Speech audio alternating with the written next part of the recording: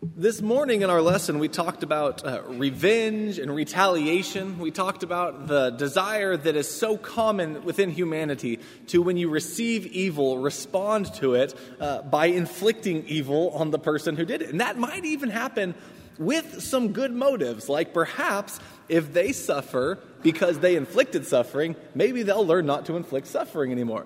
And as a matter of fact, that's an idea that is throughout our world. That's an idea that is in our legal system.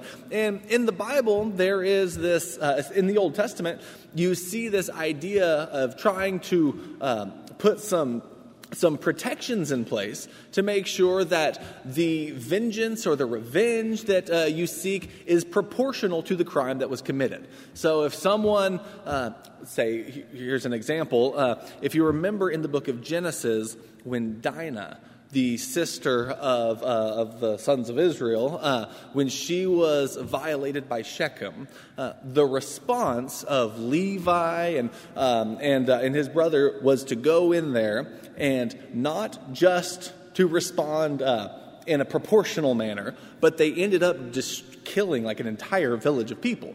And at the end of the book of Genesis, as the blessings are being delivered to the sons, they were remembered because of their disproportional vengeance and cruelty and bloodshed. The idea is that was not eye for eye.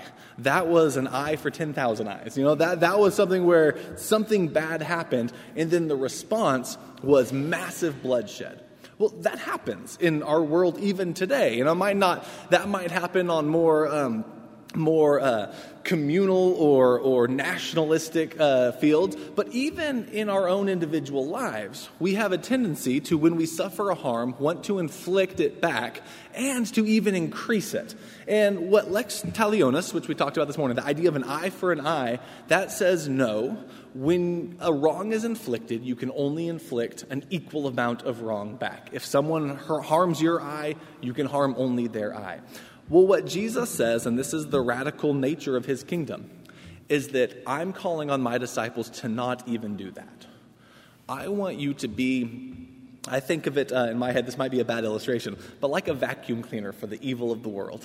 How much good would a vacuum cleaner do if, as soon as it sucked up the dirt, it just shot it out the back, right back onto the floor? It's like you could go all day long, and every time you're just moving dirt around. You're not cleaning anything up. What Jesus wants us to do is, when evil is inflicted upon us, don't then turn around and give it back to anyone else. Let it die with you. That's the only way evil will die.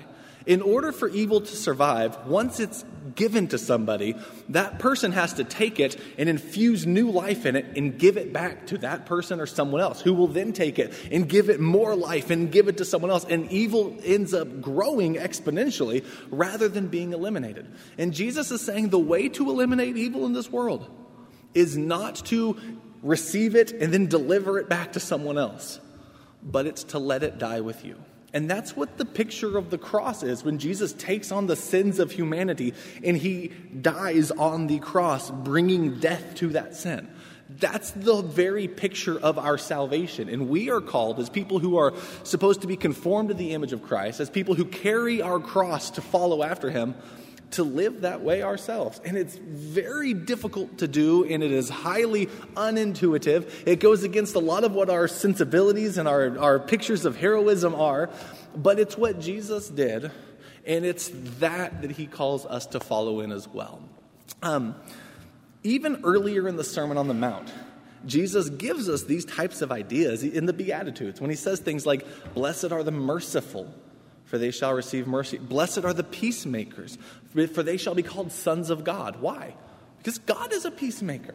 And so when you act like, when you make peace the primary goal of your interactions with others, you are imitating your Father. And finally, the final beatitude, where he says, "Blessed are those who have been persecuted for the sake of righteousness, for yours is the kingdom of heaven."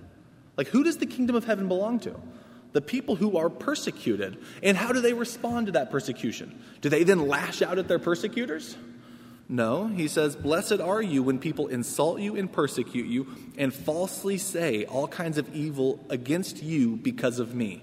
Rejoice and be exceedingly glad, for great is your reward in heaven, for so they persecuted the prophets who were before you. Jesus wants you to remember a few things about this idea of when you suffer evil, letting it die with you instead of inflicting it. Remember that God is the ultimate perfect judge. And so it's an act of trust in God to allow him to take your vengeance instead of trying to repay it yourself. But also remember that there is a resurrection, and the wrongs that you suffer in this life will be made right in that glorious day. And so the ability to live in this way, it's rooted in a couple of things, but a lot of them are an immense amount of trust in God that he will act as our judge and that he will right the wrongs that we suffer. And so there's no need for me as an imperfect judge to try to inflict my own suffering on others. I probably won't do it very well. But I can allow God to handle it, and I can trust in God to make things right. And as the Sermon on the Mount continues, and we'll talk about this next week, if we can actually develop the ability not only to love our neighbor and hate our enemy, but to love our enemies as well, then the way we respond to them isn't rooted in the self-interest of trying to make myself feel better or vent the frustration that they've given it to me and put it back on them, but rather it's rooted in love, so that even when the person slaps me on the face, I still want to seek their well-being. Jesus, while dying on the cross, was saying, "Father, forgive them. They know not what they're doing." Like, even while suffering, he sought their well-being.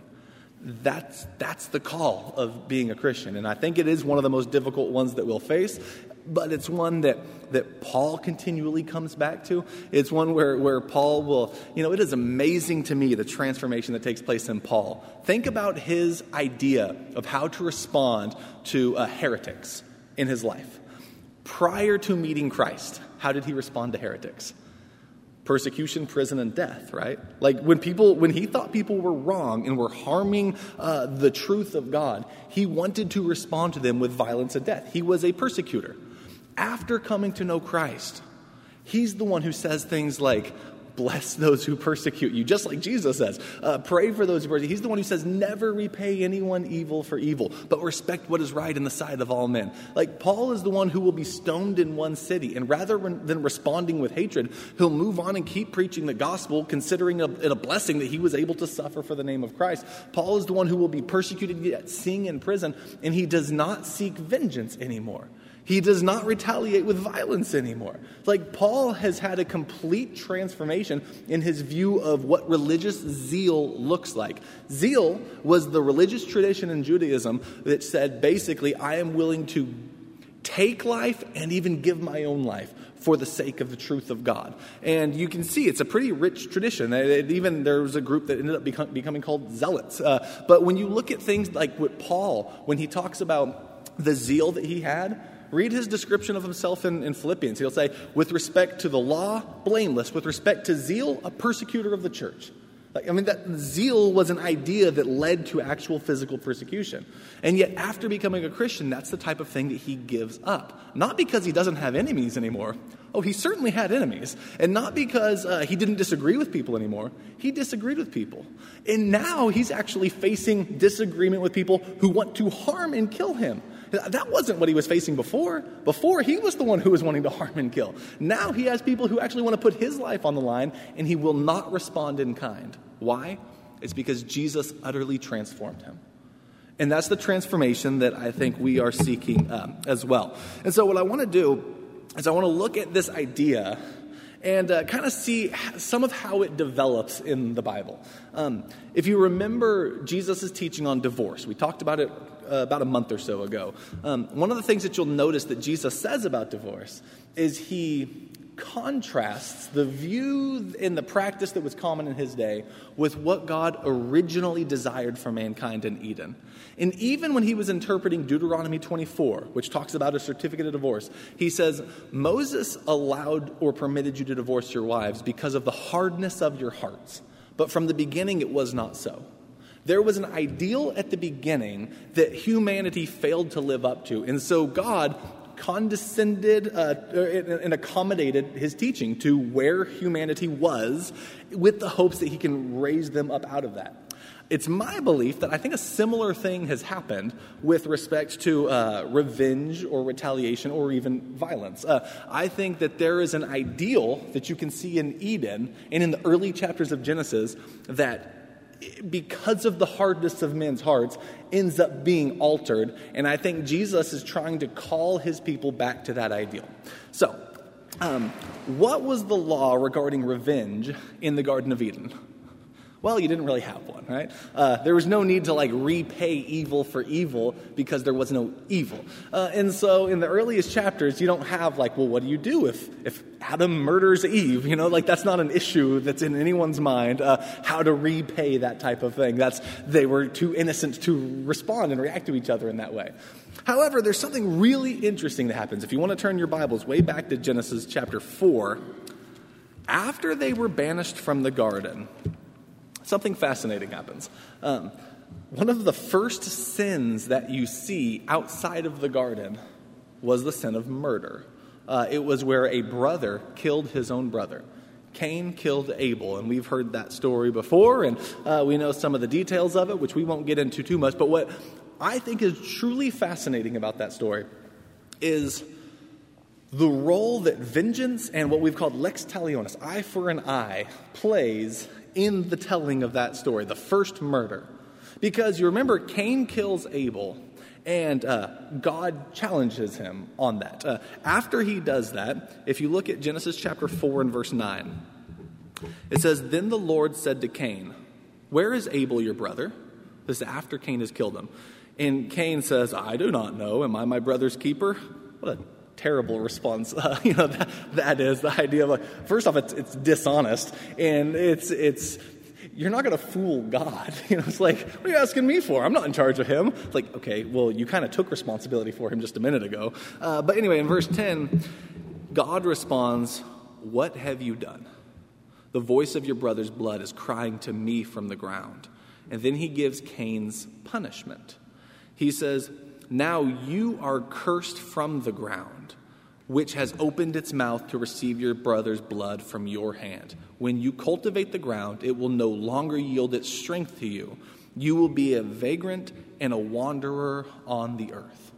So there are a number of things associated with Cain's penalty here. Cain's punishment, because the blood of Abel soaked into the ground is suffering and is cursed because of that. And so Cain is cursed from the ground. The ground which drank the blood of Abel is not going to work for Cain anymore. And so an important part of life is being able to grow and to cultivate your produce. And Cain is going to struggle with that for the rest of his life. By the way, it is similar to the curse that Adam received in Eden, where the curse is the ground because of you. And it's going to yield thorns and thistles, and by the sweat of your brow you'll work, and all of these things. So the ground is going to take role in the punishment of Cain. But then also banishment. Cain is going to suffer banishment. He's going to be a wanderer and a vagrant in the land. And Cain responds in verse 13 by saying, "Cain said to the Lord, 'My punishment is too great to bear. Behold, you have driven me this day from the face of the ground, and from your face I will be hidden, and I will be a vagrant and a wanderer on the land, and whoever finds me will kill me.'" Now that's very interesting.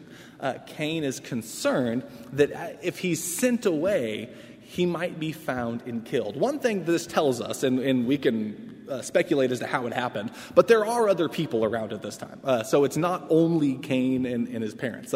There are other people, there are other places. He's going to find a wife. There are other societies that have developed. But God did not respond to Cain's murder by killing Cain. God did not practice an eye for an eye here. Cain killed Abel, and yet God doesn't kill him. Instead, God does punish him. Vengeance belongs to God, and this is God's form of vengeance. The ground is going to suffer, and it's going to not yield its strength to you, and you're going to be a wanderer. And so Cain is going to have to go. But what is Cain concerned about? Lex talionis. He's concerned that I'm going to go out and there's going to be people who find me and know I'm a murderer and they kill me. There's going to be people who might take justice into their own hands, perhaps, and kill me as I killed my brother. And so he is very concerned that he'll suffer the same fate that he just inflicted on someone else. Well, couldn't God say, deal with it. You killed someone. If that happens to you, then that happens to you. That seems like a response that we could justifiably understand. But I think we're at a point here, granted it's not Eden, but it's still pretty close to Eden. It's just this side of Eden. And I think what you're seeing is God is still the God of love, even for a murderer named Cain. God is merciful even to Cain in this story. And so God's response in verse 15, so the Lord said to him, whoever kills Cain, vengeance will be taken on him sevenfold. And the Lord appointed a mark or a sign for Cain, so that no one finding him would slay him. And we're not given great detail about that, but God gives him a mark of salvation, basically. A mark that says no one is allowed to harm you. No one is allowed to respond with vengeance against Cain. And what does God say about vengeance? He says, and if anyone does harm you, vengeance is mine. It will be restored seven. So God is the one here, in both instances, he's the one who's taking the role of the avenger. He's the one who's saying, vengeance belongs to me. When Abel died, he's the one who responded to Cain. If someone harms Cain, God's going to be the one who responds to that. And so God does not respond eye for an eye, but rather he extends grace even to Cain. And he gives Cain, while he still has punishment, a way of being saved from those who might want to take justice into their own hands and respond with violence or murder against Cain. So I think what you're getting here is an interesting picture of the grace of God after sin and violence has entered into the world. And it looks a lot more like the Sermon on the Mount to me than it does an eye for an eye. And so after God promises that no one should harm Cain, he gives him a mark so that people know not to harm him. God says, I will avenge whoever harms you. God does not kill him after he kills Abel. We see God extending mercy and grace and forgiveness and protection even to a murderer named Cain. Then Cain goes and gets married and begins to have children. Well, what we see happen with that is, look down at verse 19. We run into someone named Lamech. And Lamech is going to introduce a couple of pretty harsh things into this world. The first thing he does is, we see in verse 19, Lamech took for himself 2 wives. The name of one was Adah, and the name of another was Zillah. So this is the first time you see polygamy introduced. No polygamy in the Garden of Eden. Again, there are some things about the hardness of men's hearts that develop a little bit later that were not part of God's original design. Polygamy is something that develops later. And the guy who develops it, you don't get the impression is a super good fella. As you keep reading about him, you come to find out he's going to do a couple of things that thwart and harm God's good world. And so he ends up having a son. You can look down at verse 23. After describing a little bit about his children and what they did, it says, Lamech said to his wives, Adah and Zillah, listen to my voice, you wives of Lamech, give heed to my speech. For I have killed a man for wounding me, and a boy for striking me. If Cain is avenged sevenfold, then Lamech 77-fold. Well, that's not lex talionis either.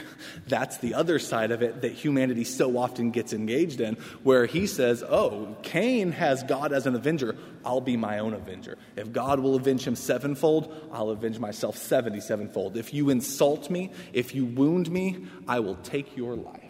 And so now all of a sudden we see the other side of the coin, and this is what I think is more descriptive of what humanity has become in so many instances, is when a wrong is inflicted, the response is disproportional in the max, and that just increases the amount of violence and hatred in the world. And so Lamech becomes one who not only brings polygamy, he's the one who begins to bring vengeance not associated with God, his own manner of vengeance, and it is disproportional and it is extreme. And so what happens if you continue to read, you'll see this goes back to Adam and then tells his story of his generations down through chapter 5.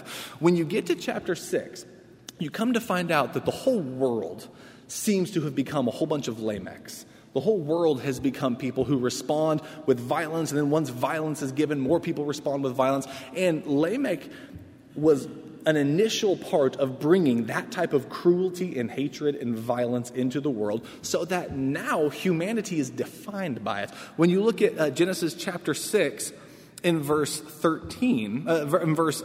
11, it says, "Now the earth was corrupt in the sight of God, and the earth was filled with violence. And God looked on the earth, and behold, it was corrupt, for all flesh had corrupted their way on the earth. And so God says to Noah, the end of all flesh has come before me, for the earth is filled with violence." And so when God looks at the earth now, everything has become the way that Lamech is, who brought that type of violence and hatred in the extreme form into the world. So you have Cain, who brought violence into the world, and God responds to that with a measured punishment, but still with grace and with protection, and I think you can call it salvation, in that he's saying, no one else can take your life, and I am still on your side, Cain. But then you get to Lamech, who says, I don't want God to avenge me. I don't want God's justice. I want my own. And my own is severe and harsh. And that seems to be what caught on in the world. And now they're responding and acting in violence, not with God, but in their own manner. And it becomes so descriptive of life on earth that everyone's engaged in it, that God decides he's going to cleanse the earth of all of that violence. He's going to go back to the very beginning, Genesis chapter 1 and verse 2, like the very first verses of the Bible. In the beginning, God created the heavens and the earth was formless and void, and there was darkness over the face of the deep, and the Spirit of God was hovering over the waters. You get this picture of the heavens and the earth just covered in water, and it's darkness, and then God brings forth light, and then God brings forth land, or the heavens, and then he brings forth land and all that. Well, what he's going to do here is he's going to hit rewind on the creation project. If there was so much violence brought into this world, I'm going to go back to that pre-violent state, and I'm going to start over with a new Adam named Noah. And so he chooses Noah because Noah is someone who's righteous. Noah is someone who does not engage in that type of behavior that has so defined the rest of humanity. And so he's going to start again with someone like him. And so that's the story of the flood and where that comes from. But notice, very interestingly, what happens after the flood. This is where we see Lex Talionis introduced into the story of humanity from God himself. When you get to Genesis chapter 9,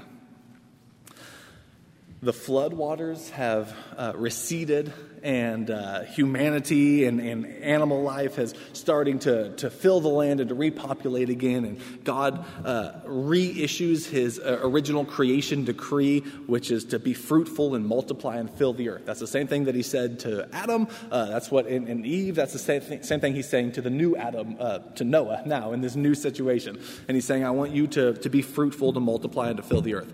But he goes on to say something very interesting when you get to verse 6. This is not something that he said earlier. A couple of things have now changed in the way and in the manner of life regarding animal life, but then also human life. But when you get to verse 6, he says, whoever sheds man's blood, by man his blood shall be shed. For in the image of God he made man. As for you, be fruitful and multiply, populate the earth abundantly and multiply in it. So what has happened here? Well, in Eden, there's no retaliation or revenge laws in place because you don't need them. With Cain, God steps in to make sure that humanity does not kill Cain, even though he killed Abel. He steps in as the protector and puts a mark upon him and says that he doesn't want anyone to do that. But then Lamech comes along, and humanity rejects that idea, and he's going to get his vengeance and his revenge. And that becomes so problematic that it ends up encompassing all of humanity and leading to the flood. And so now after the flood, God is again going to try to make a peaceful resolution for mankind, but it is different. Here, he's going to establish the idea of lex talionis, eye for eye, blood for blood. If one man is killed by someone, then the person who killed him's life can be taken. But like Jesus says regarding divorce in Matthew 19, from the beginning it was not so. And I think that when Jesus gets back to the Sermon on the Mount, he is giving us the ideals for the kingdom of heaven itself. He's giving us the creation, the Eden ethic in the world around him. And that looks very different than the way people often live. It looks like not blood for blood or eye for eye or tooth for tooth, but it looks like Jesus giving his life and his all-consuming love for humanity on the cross. And he's calling on us to pick up our crosses and follow after him. That is different than what we so often want to see in the world around us. But even in the Old Testament, even with the hardness of men's hearts and the fallenness of mankind, you still see these moments where that idea pours forth. There's one of my favorite stories in the Old Testament is from 2 Kings chapter 6, where Elisha and is a prophet of God, and Israel is constantly having these battles with the Arameans, and the Arameans would plot and scheme against Israel, all these different ways that they might attack them. But Elisha had the Spirit of God revealing to him what was spoken by the commander of the armies of the Arameans, and he would tell Israel. So they were constantly prepared. Like every time they plotted something, Israel was prepared for it. And the king of the Arameans gets so frustrated by that because he begins to think someone is spilling my secrets. And so he calls all of his commanders and he says, all right, which one of you is a traitor? Which one of you is for us and which one of you is for them? Because someone is telling them all the stuff we plan, so one of you isn't trustworthy. And they say, it's not us. They have a genuine prophet of God there who is preparing them for everything you say. There's no one spilling your secrets. It's him. And so instead of taking his army against Israel, he takes his army against Elisha. And he goes and he surrounds the city where Elisha is. And Elisha is, sleeping in his house one day, and his servant is there. And his servant gets up and walks outside, and he sees an enemy army surrounding them. And he realizes, oh no, we're in big trouble now. And so he goes in and he tells Elisha, they're all around us. We're doomed. And Elisha very calmly prays that God would open the servant's eyes so that he could see what's truly going on around him. And he looks, and behold, on the mountains surrounding the foreign army are the invisible armies of God. The chariots of fire, God's army is there, and they realize, no, there's more with us than there are with them. To normal human eyes, it would look like it was two against an army. But when God opened his eyes fully to see the truth that is so often hidden from us, he began to see that God was active and involved in the whole thing. And so here's what God did. He struck that army blind to where none of them could see. And Elisha said, oh, you're looking for Elisha. I'll lead you to him. And he leads that army right into the capital of northern Israel. And he tells the king of Israel that the army that you've been at war with, that you hate, is right here in your midst, and they are blind. What do you think we ought to do? And the king, this is 2 Kings chapter 6, in verse 21. It says, then the king of Israel, when he saw them, said to Elisha, my father, shall we kill them? Shall we kill them? It's almost like a giddy boy on Christmas morning. His army's right there, and he says, can we do it? And instead of saying, yes, by all means, they're your enemies, kill them. They've been killing your people. Put an end to them. What Elisha says is, would you kill a bunch of prisoners? No.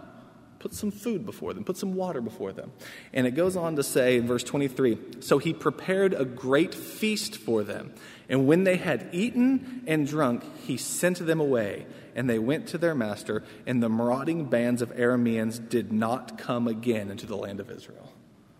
What you see happen here is instead of responding with hatred and violence and warfare, they gave them a feast.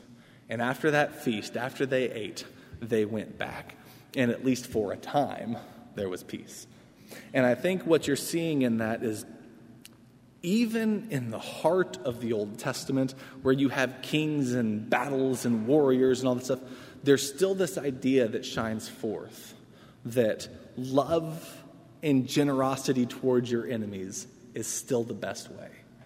And that's because it's rooted in who God was.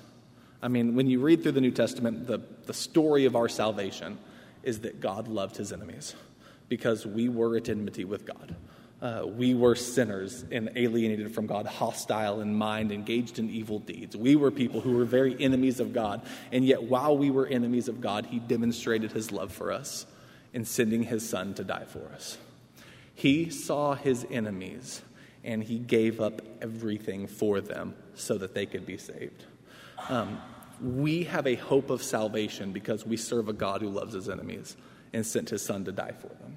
And so because of that, we can be saved. When you read Romans chapter 5, it's a beautiful depiction of God loving sinners and enemies enough to give up his own son for them so that we might be transformed from enemies into friends, into sons, into children.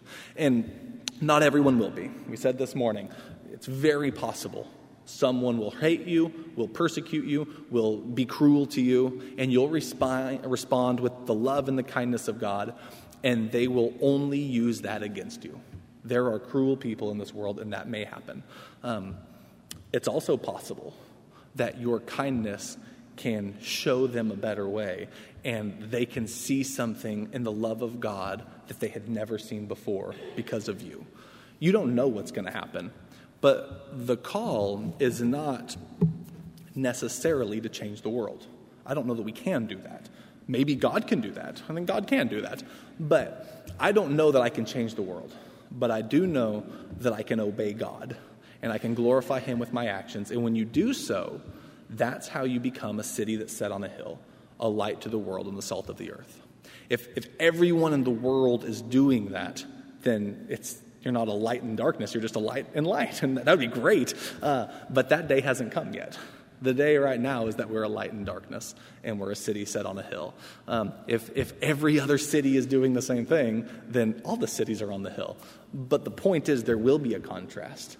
And this is one of the ways that we can demonstrate it.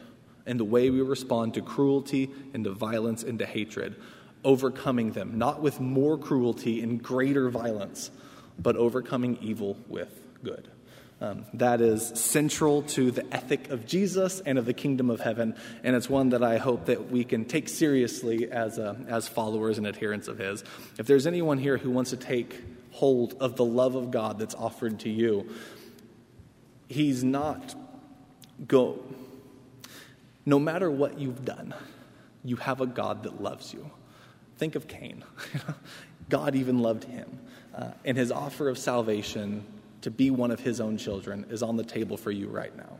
If you so desire, you could take advantage of that and have eternal life with God as your loving Father right here today. And we pray that you would let that be known. Come sit on the front row while we stand and as we sing.